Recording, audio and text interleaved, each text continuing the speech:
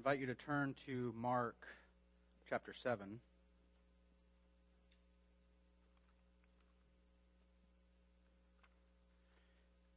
We will see an exemplary faith from an unexpected quarter today.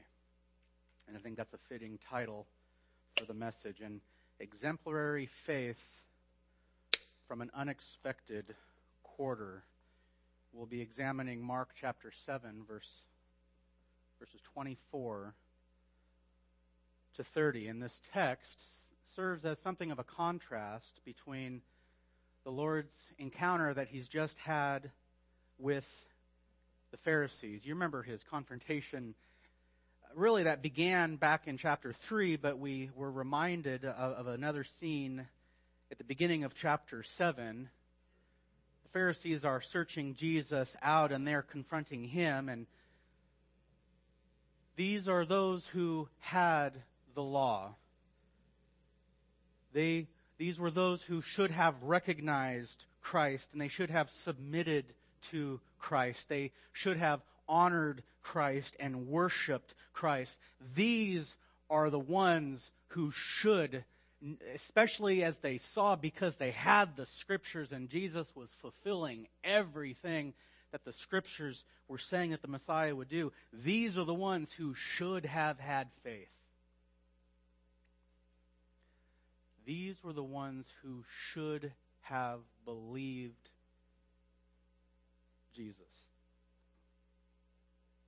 And they didn't. They did not respond to Jesus in worship or honor or submission or belief or faith. What's worse is they responded in hypocrisy. They responded in superficiality. They responded in duplicity. They were hard-hearted. They were self-righteous. And where Jesus was looking for people to have faith, they responded in faithlessness. That's what we have seen in the last two sermons in chapter 7. Today, from an unexpected quarter, right? I mean, you would have expected the holders and the stewards of the stewards of the law to respond in faith. You wouldn't expect faith from those outside the covenant people of Israel. You wouldn't have expected faith from the Goyim, the Gentiles, the nations. And yet from this unexpected quarter where no Jew would think or maybe even care to look, we see the kind of response that was expected from the holders of the law but was lacking. Kind of response that Jesus was looking for and expecting and desiring in people. The kind of response that pleases him and glorifies God and truly blesses everyone who has it and possesses it and exhibits it. And that is the response of faith. The response of belief and faith, and not just mere intellectual affirmation or intellectual external assent to certain facts, but an abiding, confiding, vibrant, fervent, steadfast trust and confidence of the heart in the person and in the work of Jesus. That's the kind of response that pleases and truly blesses the soul of our Lord. Beloved, he truly cherishes that response in men and women 2,000 years ago and even today. The response of faith blesses the heart of the Lord. Do you want to know what this response looks like? Do you want to have it for yourself? I see Jason nodding his head. It's good for us to examine ourselves and see where can we shape up, how can we emulate this attitude, this response for ourselves. So I encourage you strongly, take note so that we may all emulate the example of this dear woman laid before us today. Now, the text will be divided into three parts. verse 24, we will see the departure to Tyre. The departure to Tyre. And then the meat and the bulk of the text will be verses 25 to 29, the dialogue with the woman. And then the conclusion will be in verse 30, the discovery of the healing. The departure to Tyre, the dialogue with the woman, the discovery of the healing. Let's read Mark 7, 24 to 30. Jesus got up and went away from there to the region of Tyre. And when he had entered a house, he wanted no one to know of it. Yet he could not escape notice. But after hearing of him, a woman whose little daughter had an unclean spirit immediately came and fell at his feet. Now the woman was a Gentile of the Syrophoenician race, and she kept asking him to cast the demon out of her daughter. And he was saying to her, "Let the children be satisfied first, for it is not good to take the children's bread and throw it to the dogs." But she answered and said to him, "Yes, Lord, but even the dogs under the table feed on the children's crumbs." And he said to her, "Because of this answer, go. The demon has gone out of your daughter." And going back to her home, she found the child laying on the bed, the demon having left. Well, first we consider the departure of Jesus to the region of Tyre. That's what Mark tells us in verse 24. Jesus got up and went away from there to the region of Tyre. Well, where's there? If you've been with us in Mark, the last GPS stamp or GPS ping that Mark has given us is the land of Gennesaret and its surrounding villages and towns and countrysides. We saw that at the conclusion of chapter 6. Gennesaret is the little chunk of land immediately west of the Sea of Galilee. So he's somewhere in the vicinity of central to western central Galilee. He has been in this area. He's been in the whole of Galilee for a long time. This is near the end of what is about a 2-year, maybe even longer than 2-year public ministry in the region of Galilee. And this whole time, he has been out in the public. He has been preaching. He has been teaching. He has been healing. He has been ministering in all sorts of capacities and all sorts of manners to the people of Galilee. And he has been at it for a while. All of these things that he's been doing hasn't been in some corner. He has been out in the public for all to see. And the people of Galilee have had an ample opportunity to respond to his preaching, to his message, to his gospel. They have heard it again and again and again. That they have had ample opportunity. They have had a large window to hear the gospel, to hear Jesus, to receive the Messiah promised to the Jewish people. And they've had ample opportunity to receive him on not their terms, but on his terms. Jesus wouldn't allow himself to be accepted on their terms. You remember that there were occasions that the people wanted to come and make him king by force, put him on the throne so they could kick out Rome. Jesus wouldn't have any of that. And he has been waiting for more people to accept him on his terms, to have this truly abiding, sincere, genuine, believing faith. Not the kind of faith that is superficial because it wants something from him. See, Jesus knows the heart of man. He knows these people. And he knows that they are collectively going to disown and reject him when the Jews in Jerusalem hand him over to the Romans. He knows their hearts. And to further preach, to keep this window open any longer, to continue to preach to them is only going to increase their accountability, to greaten and enlarge their condemnation when they finally do reject him.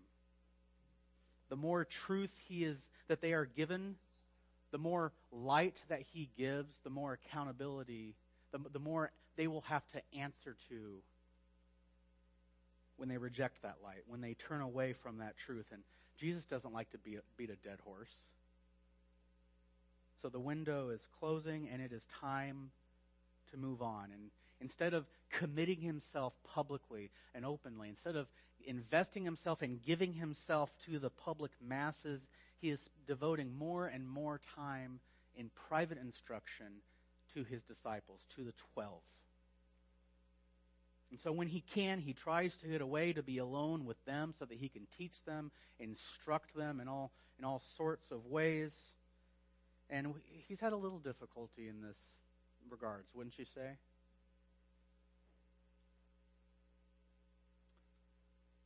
So the window is closing. Furthermore, Herod Antipas, the tetrarch, one of Herod the Great's 4 sons, he's had a growing anxiety, a growing concern, a lingering concern over the popularity of Jesus. He thinks that Jesus is a resurrected John the Baptist who has come back to wreak vengeance on him.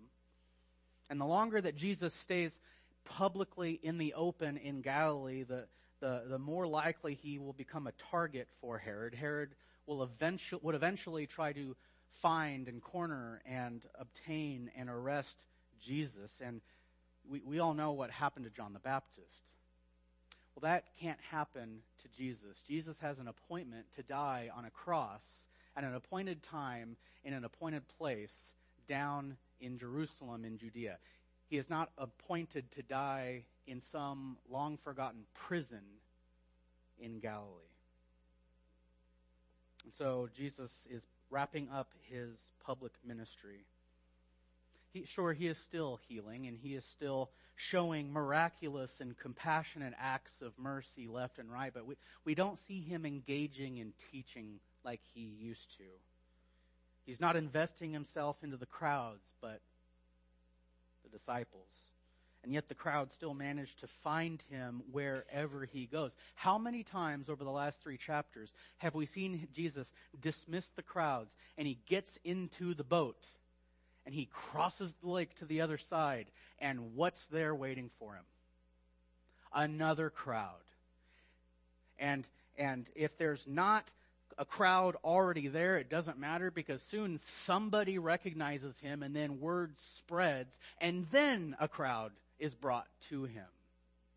And Jesus will minister to them, and he will feed them, and he will show compassion to them, and he will heal their sick, and then eventually he will dismiss them, and he will get in the boat, and they will cross to the other side, and what's waiting there on the other side? More crowds. It's almost as if the Son of God can't be hidden. So Jesus is wanting to give quality time to the disciples. He needs more time and availability to shape them and to train them and to prepare them for their great commission, which he would give them after his resurrection. And he can't do that when the crowds keep taking up his time. And so he has multiple reasons to close shop in Galilee. And in this text, he doesn't only leave Galilee, he leaves Israel proper. He leaves the entire nation on what is sure a rare occurrence, and he goes to the region of Tyre. And surely there, no one's going to know who he is. There's surely not going to be a crowd waiting for him, so he can spend time with his disciples. This will give Herod some time to cool down a little bit. This is going to give them all just a time of rest. And it will also provide a cleaner, nicer transition to his final time of ministry in Judea. So he leaves the region of Galilee and Israel, and he goes to the region of Tyre. Surely, nobody there is going to know who he is, right? Well, okay, so he goes to Tyre. Now, where is Tyre? Tyre is, if you know your geography, it's modern-day Lebanon. It is north to northwest of Israel. It's from wherever Jesus is. We don't know exactly where he is in Galilee, but it's about a 40 to 50-mile trek west of where Jesus is. And it's along the Mediterranean coast in Palestine. Tyre is an established place. It's an old place. And it's a famous place.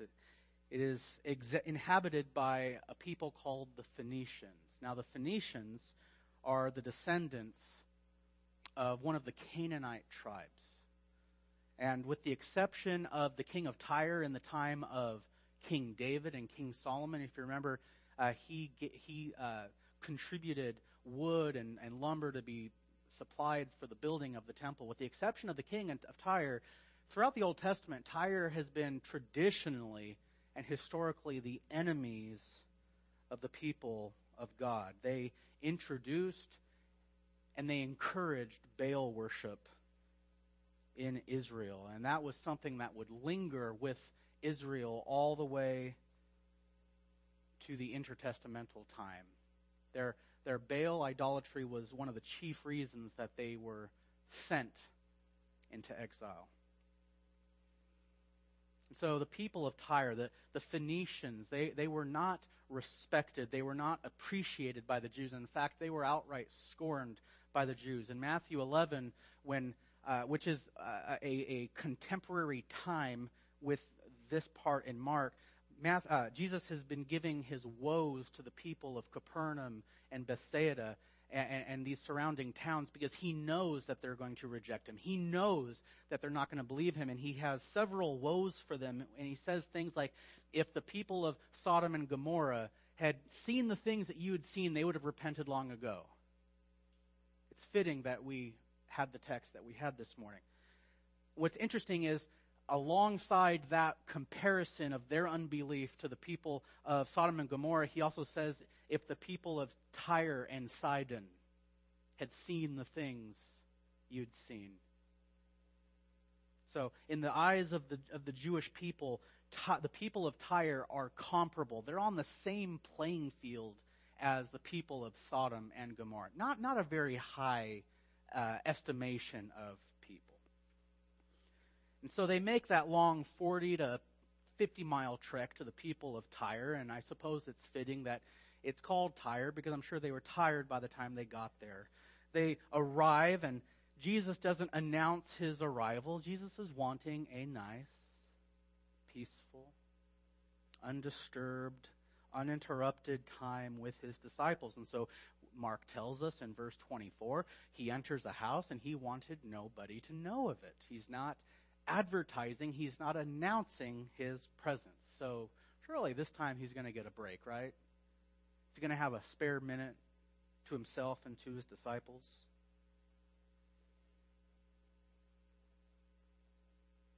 What does Mark say at the end of verse 24?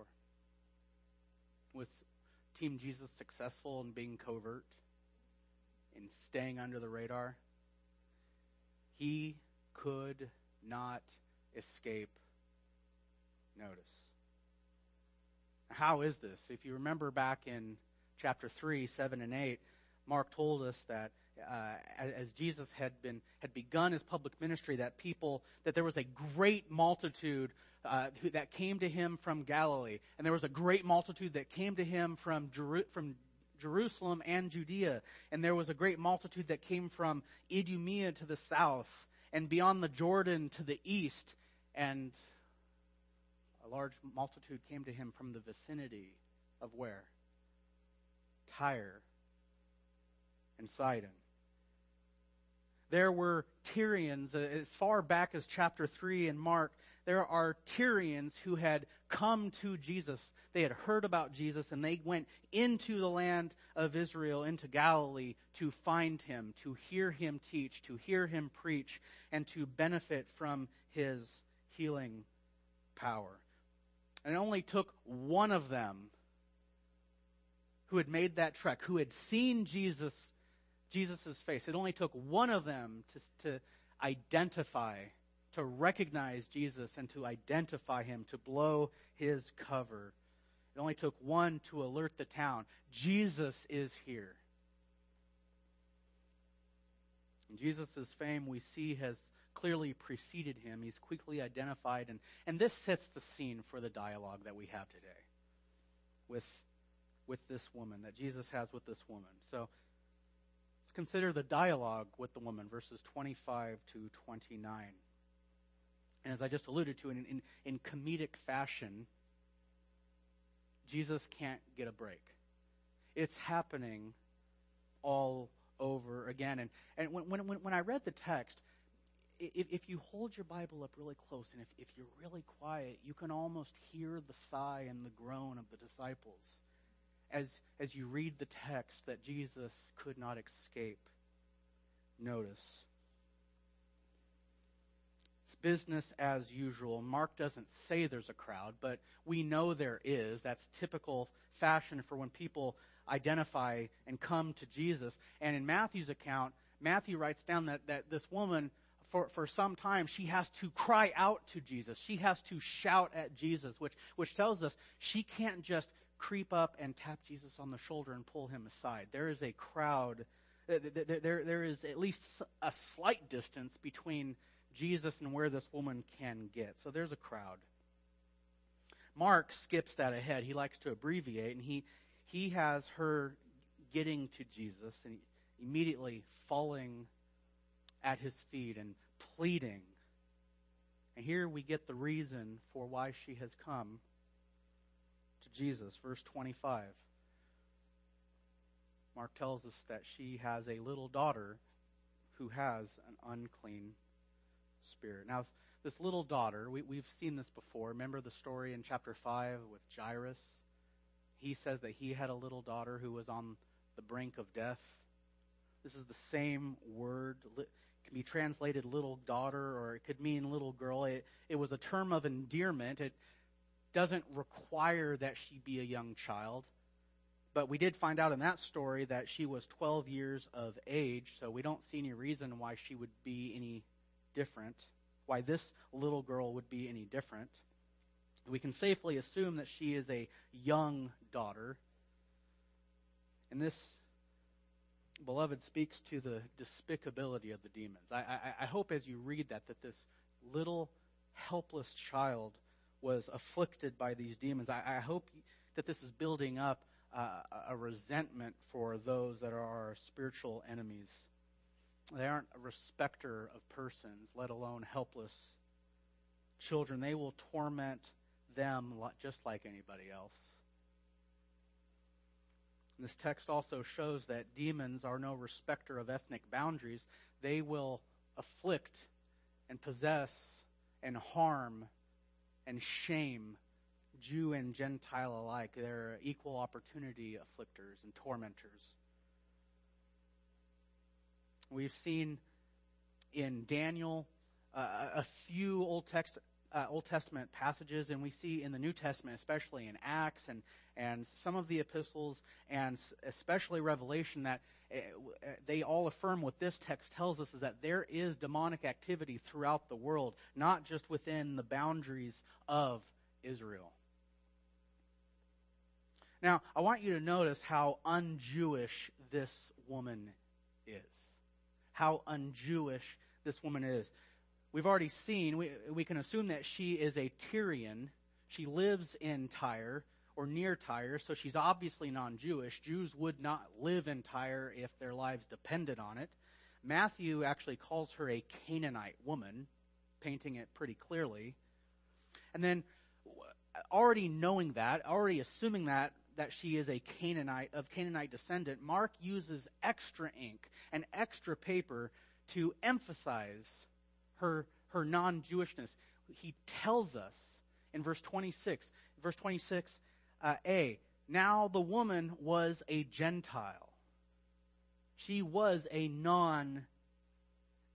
And not just a Gentile, not just non-Jewish. She is a Syro-Phoenician. Beloved, that's as unkosher as you can get. And that makes her request in verse 26a all the more remarkable. Don't make a U-turn.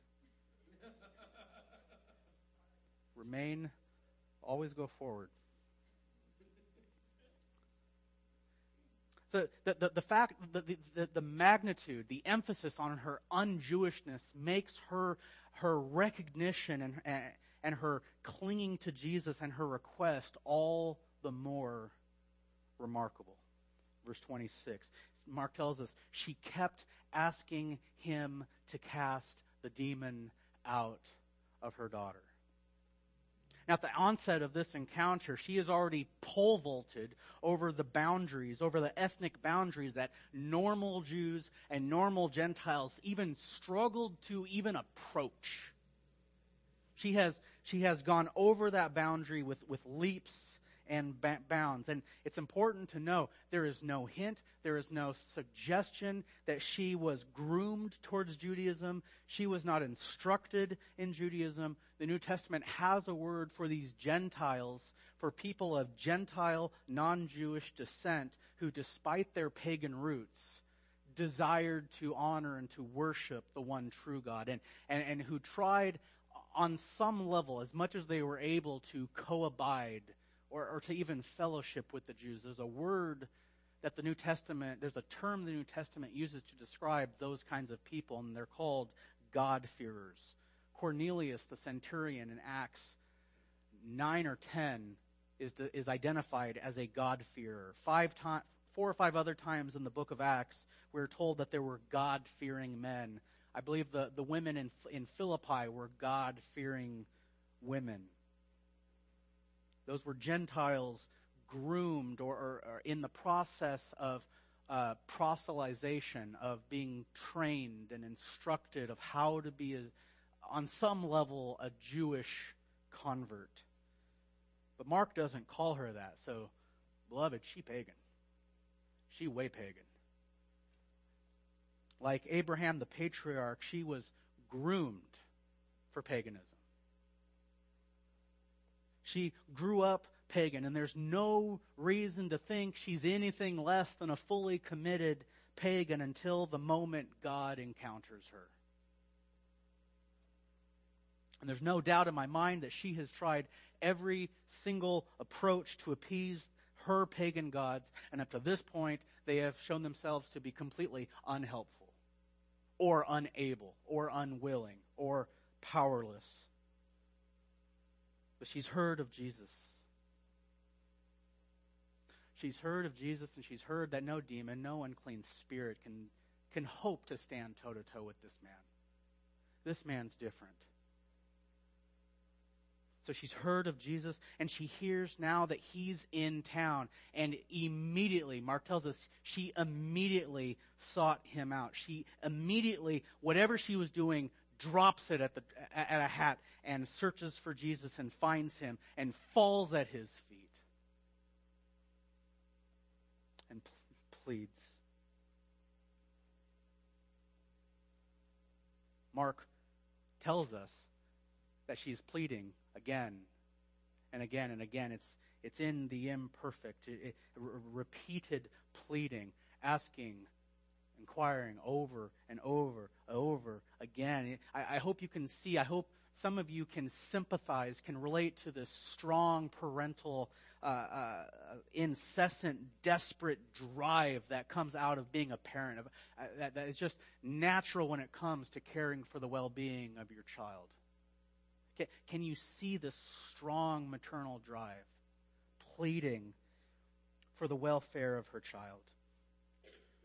Now, Matthew details this prolonged pleading. He tells us in Matthew 15:23 that after she began pleading with him, that the disciples had to come to Jesus, and they had to, and this is in the imperfect as well, they had to plead with him to send her away because she keeps shouting at them. She's become something of a nuisance. That's how strong and how incessant and how desperate her drive is.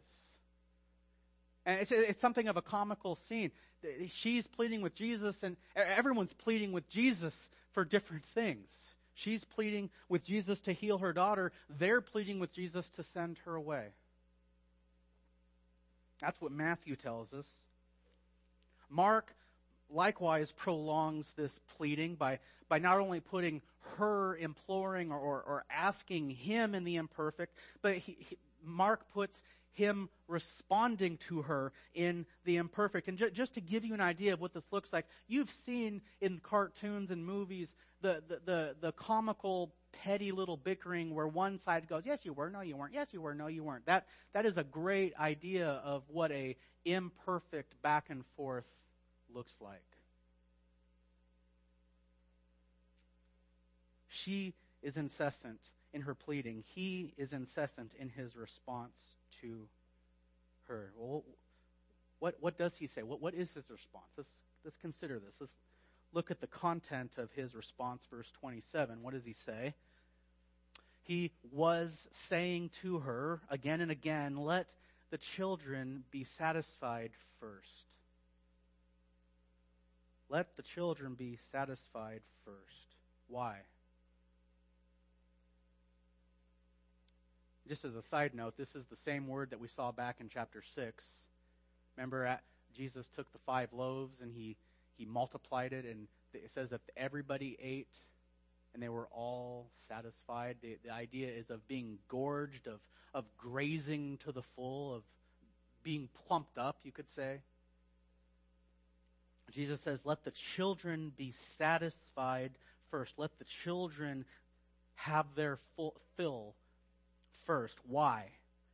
Jesus says, because it is not good to take the children's bread and throw it to the dogs. Yes, you just heard the most compassionate man ever to grace the face of God's green earth call a woman a dog. You did just hear that. Well, what does this response mean? Who are the children? What is their bread? And why does he call her a dog? Those of you who have read this text before, have you wrestled with this? Have you ever, what do you make of, what does that mean? Well, Matthew's account helps us.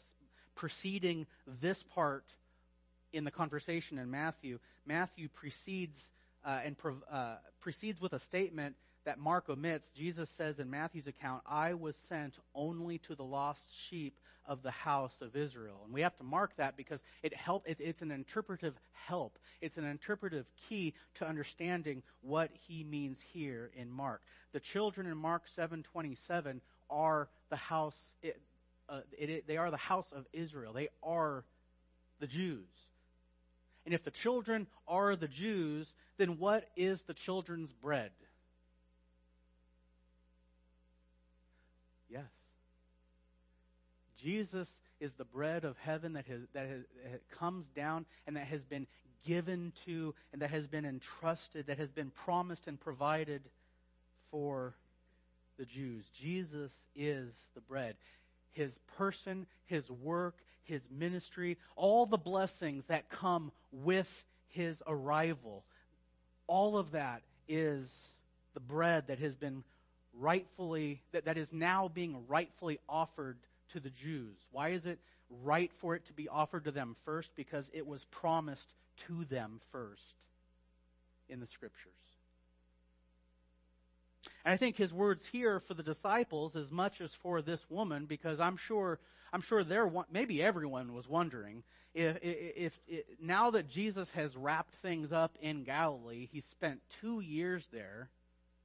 Now that he is departed from Galilee, is he going to the Gentiles now? Is he going to expand his ministry? Is he going to bring Gentiles into the kingdom? Is he going to call Gentile disciples? I mean, doesn't Isaiah 61:4, which is the conclusion to what we called earlier the Messianic Manifesto, that's the passage that Jesus quoted from when he began his public ministry in the Nazarene synagogue back in Luke chapter 4, where he clearly identifies himself as the anointed Messiah. Doesn't that passage end with the coastlands waiting expectantly for God's law?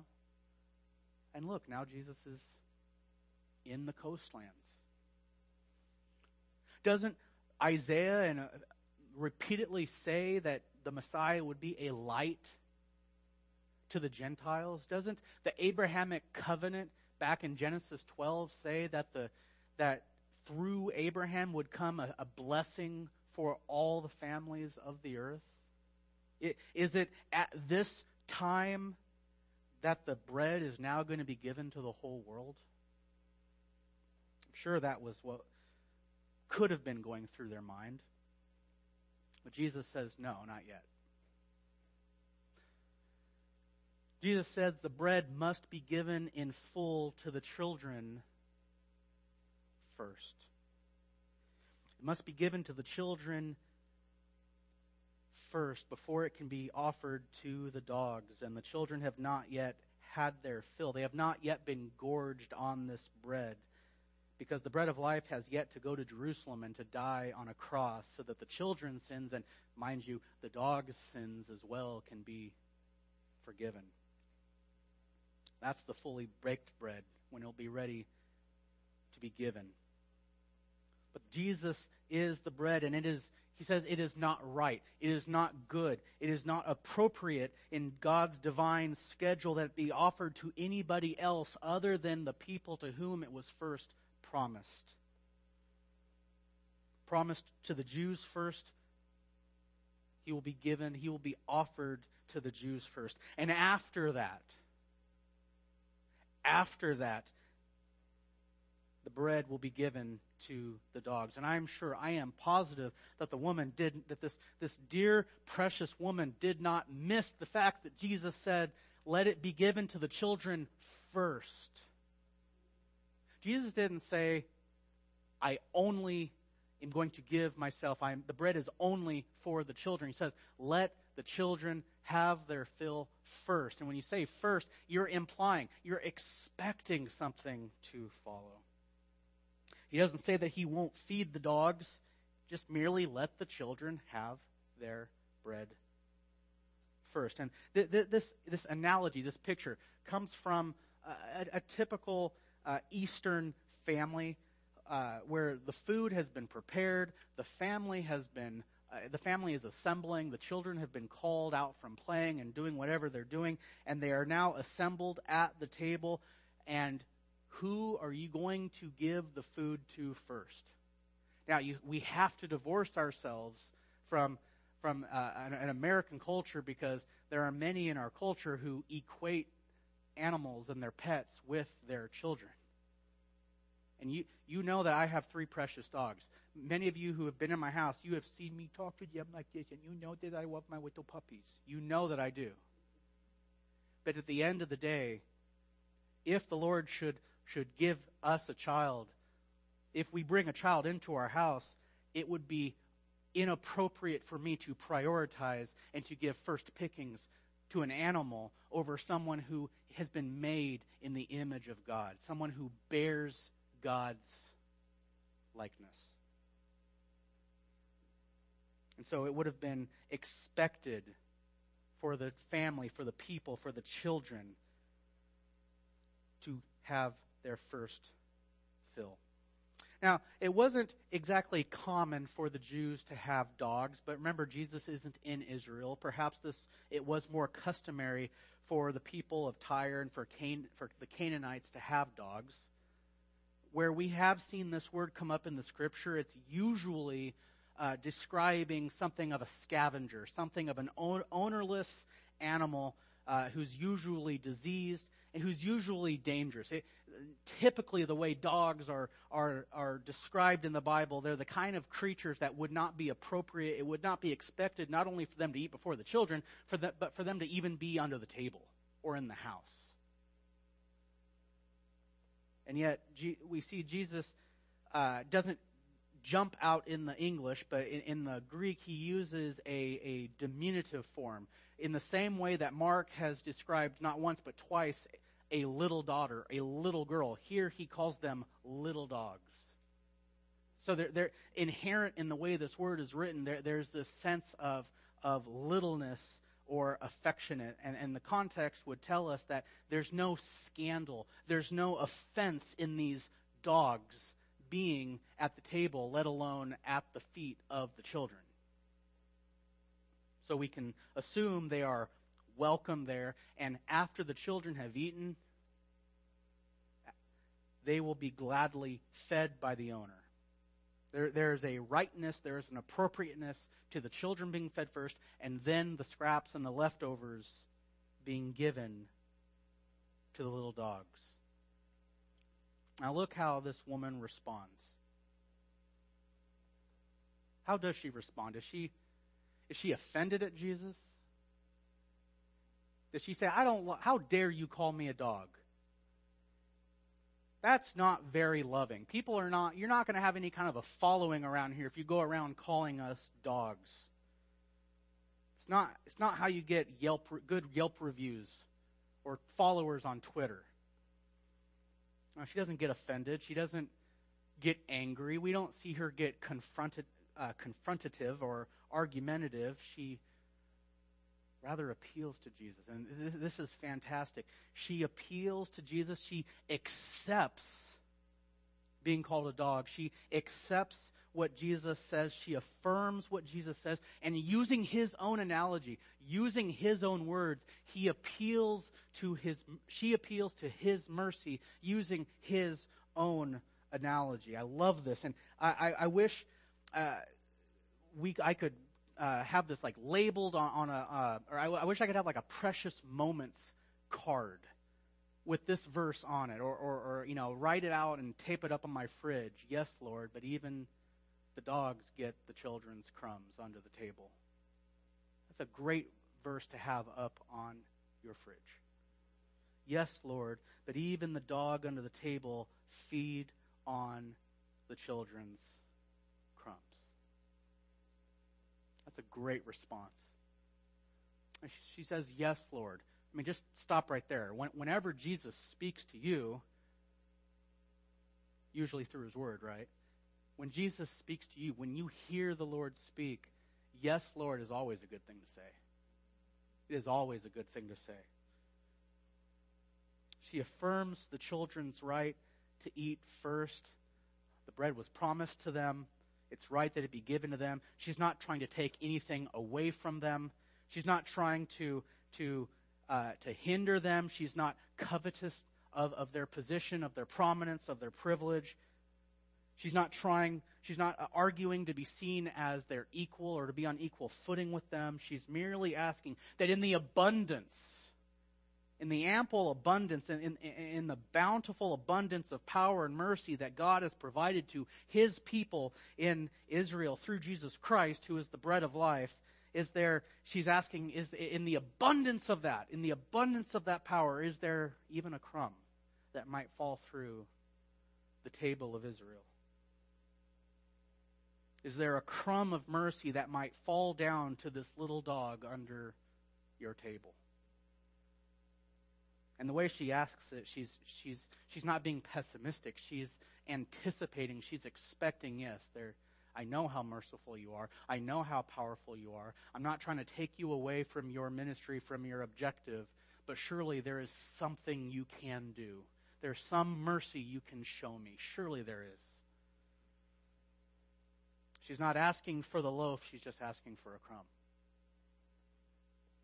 And since even, to use Jesus' own analogy, since even the little pet dogs in the family get crumbs that fall off the table, surely there's one that, he could just flick off for her.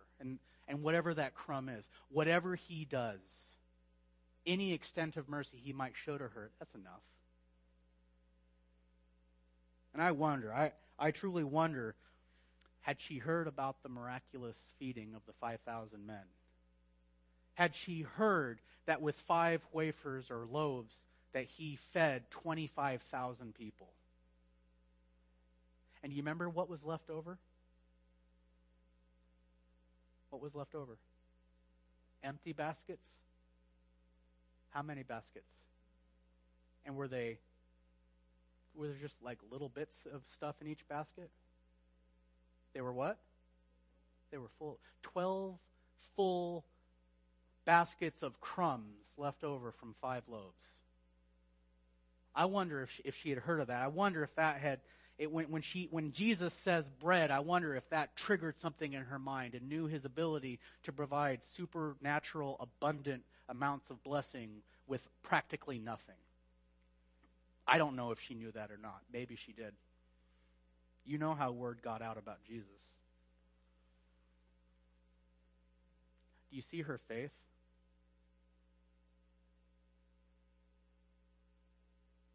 Because of that faith, which is her faith is proven by her answer to him. She doesn't take this as a rejection. She anticipates, she expects a merciful response from him. Because of that faith, Jesus rewards her with the instantaneous healing of her daughter. And just as a side note, this is the only occasion in Mark where Jesus heals supernaturally from a distance. Up until now, we've seen him touch people. We've seen him get within the vicinity and speak healing. This is the only occasion in Mark where he does it over distance. And in Matthew, he praises her. He says, "O woman, great is your faith." In verse 30, we see the woman sees the discovery of the healing. Verse 30. Going back to her home, she found the child lying on the bed, the demon having left. Now, Mark concludes this story with the woman acting out her great faith yet again. She doesn't insist that Jesus come to her house. Remember we saw Jairus pleading with Jesus, "You need to come to my house. You need to see my daughter. You need to lay your hand on her and touch her. There needs to be physical contact." Remember the woman with the 12-year hemorrhage? She said, "If I just touch him, I will be healed." Now you and I know that God can speak and things happen. But up until now, we've seen this fixation that people think Jesus needs to be there. There needs to be a touch. He is powerful, but there's a limit to his power. He needs to be there. And she doesn't insist that Jesus come to her house. She doesn't plead for him to lay his hands on her daughter. And there is no hint or suggestion that she doubts his words. And I wonder if there was a hint of skepticism in her. Don't you think maybe she would have thought, if there was even a trace of doubt, if there was anything but an abiding, lasting, vibrant, fervent, steadfast faith in this woman, don't you think that maybe the thought might have crossed her mind that maybe he's just lying to me? Maybe he just doesn't want to take the time to come out to my house. I am a dirty Gentile after all. And if I take him at his word and if I go to my house, am I really going to find her healed? And if I come back to where Jesus is he still going to be here, or is he going to use this as an opportunity to move on? There is not a hint of her doubting the word of the Lord.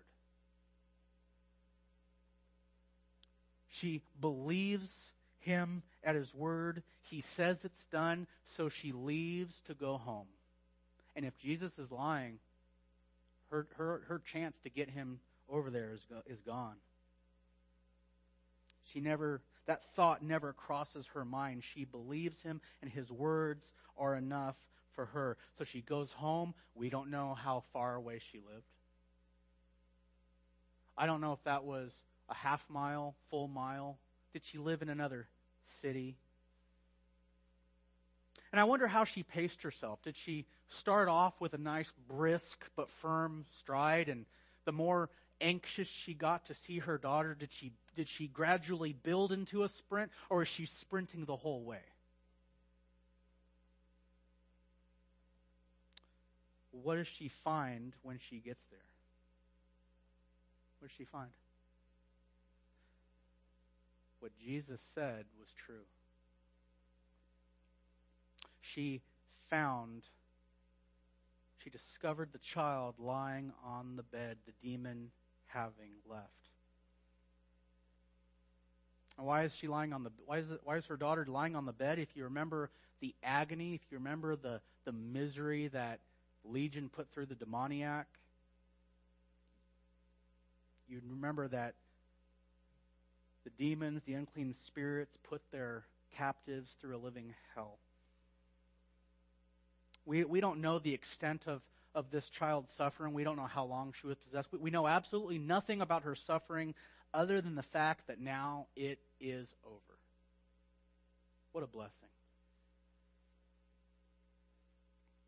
What a blessing this must have been for her after all the futility that she had been subjected to and that she had suffered at the hands of her paganism. Her faith and her belief in Jesus was rewarded with an answer and the fulfillment of her prayer.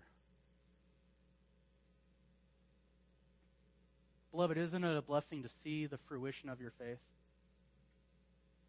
To see it mature and to grow and to bear its fruit and demonstrate that you're trusting in the Lord Jesus isn't just some fanciful, wishful thinking, but is in fact a vibrant reality. Now, I need to close, but there's 3 principles that I want to draw out of this. 3 lessons. 2 we see from her and a third from Christ. One is, beloved, we need to have a faithful response to suffering in our trials. We need to have a faithful understanding, a faithful viewing of our suffering and our trials. And no matter how harsh, no matter how great, no matter how terrible, no matter how sufferable your suffering is, being at the feet of Jesus is always the best place to be. It is better to be a lowly, suffering, pleading, crying dog at the feet of Jesus than to be at the top of your game anywhere else at the whimsical, fickle, and temporary and fleeting mercy of the world of men. Being at the feet of Jesus, no matter your suffering, is always a good place to be.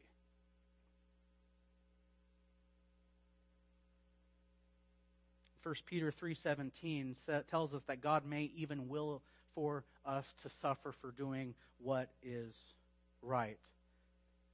And he would say later, in 2 chapters later, in 1 Peter 5:6 and 7, to humble yourself under the mighty hand of God, that he may exalt you at the proper time, casting all of your cares upon him, for he cares for you. R.C. Sproul says that is the microcosm of the Christian faith. That is what it means to be a Christian in a nutshell. Humble yourselves, trust that God will take care of you, cast your anxiety on him. So have a faithful response to your suffering. Have a faithful response in prayer. Did you see the humility of this woman? Did you see the persistence of this woman? Did you see the submissiveness? Did you see her trust? What exemplary qualities to have in our own prayer. Did you see that she was an intermediary? Did you see that she's not even praying for herself? She's praying for another who doesn't have the means to pray for herself. And I wanted to just take this opportunity to remind you that twice a month the men gather for prayer at the church. What a rich opportunity to join in prayer, not only for your own concerns, but to be intermediaries, to pray on the behalf of your brothers and sisters on the Lord. For the women, the church just concluded the women's study, but y'all can network, y'all can connect with each other. Be praying for one another. So have a more faithful view of your suffering. Have a more faithful understanding and exercise in your prayer life. The third thing I'd like to leave you with today is a lesson that we learned from Jesus Christ himself, and that's to be focused yet flexible in your relationships. Remember, he was brought up a Jew. And I have no doubt in my mind that perhaps in his own family, but certainly in the Jews in his town and in the culture that he was brought up, he was brought up being told about those dirty, dirty Tyrians, those nasty Phoenicians, those pig-eating Gentiles, how unclean they are. Do you remember what Gentiles did when they went into, what Jews did when they would go into a Gentile land and come back? What would they do? Kick the dust off their feet. Do we see Jesus doing that when he engages and interacts with this woman? So be flexible in your encounters with people who may not think like you, with people who may not look and sound like you. Good things to learn from our text today? Let's pray. Lord, thank you for this beautiful word. Thank you for your compassion to us. We so undeserving of your grace. Help us to be lowly like this woman. Help us to be submissive to you. Help us to receive whatever it is that you say to us. Help us to receive whatever it is you give to us. And help us to trust that however you respond to our pleas, help us to trust in your goodness and to believe that you are the one who always does what is right. Help us to entrust ourselves to you, knowing that you always do what is right. Thank you again for this text, for the encouragement that it is to us, and a reminder of just how merciful and good you are. Amen.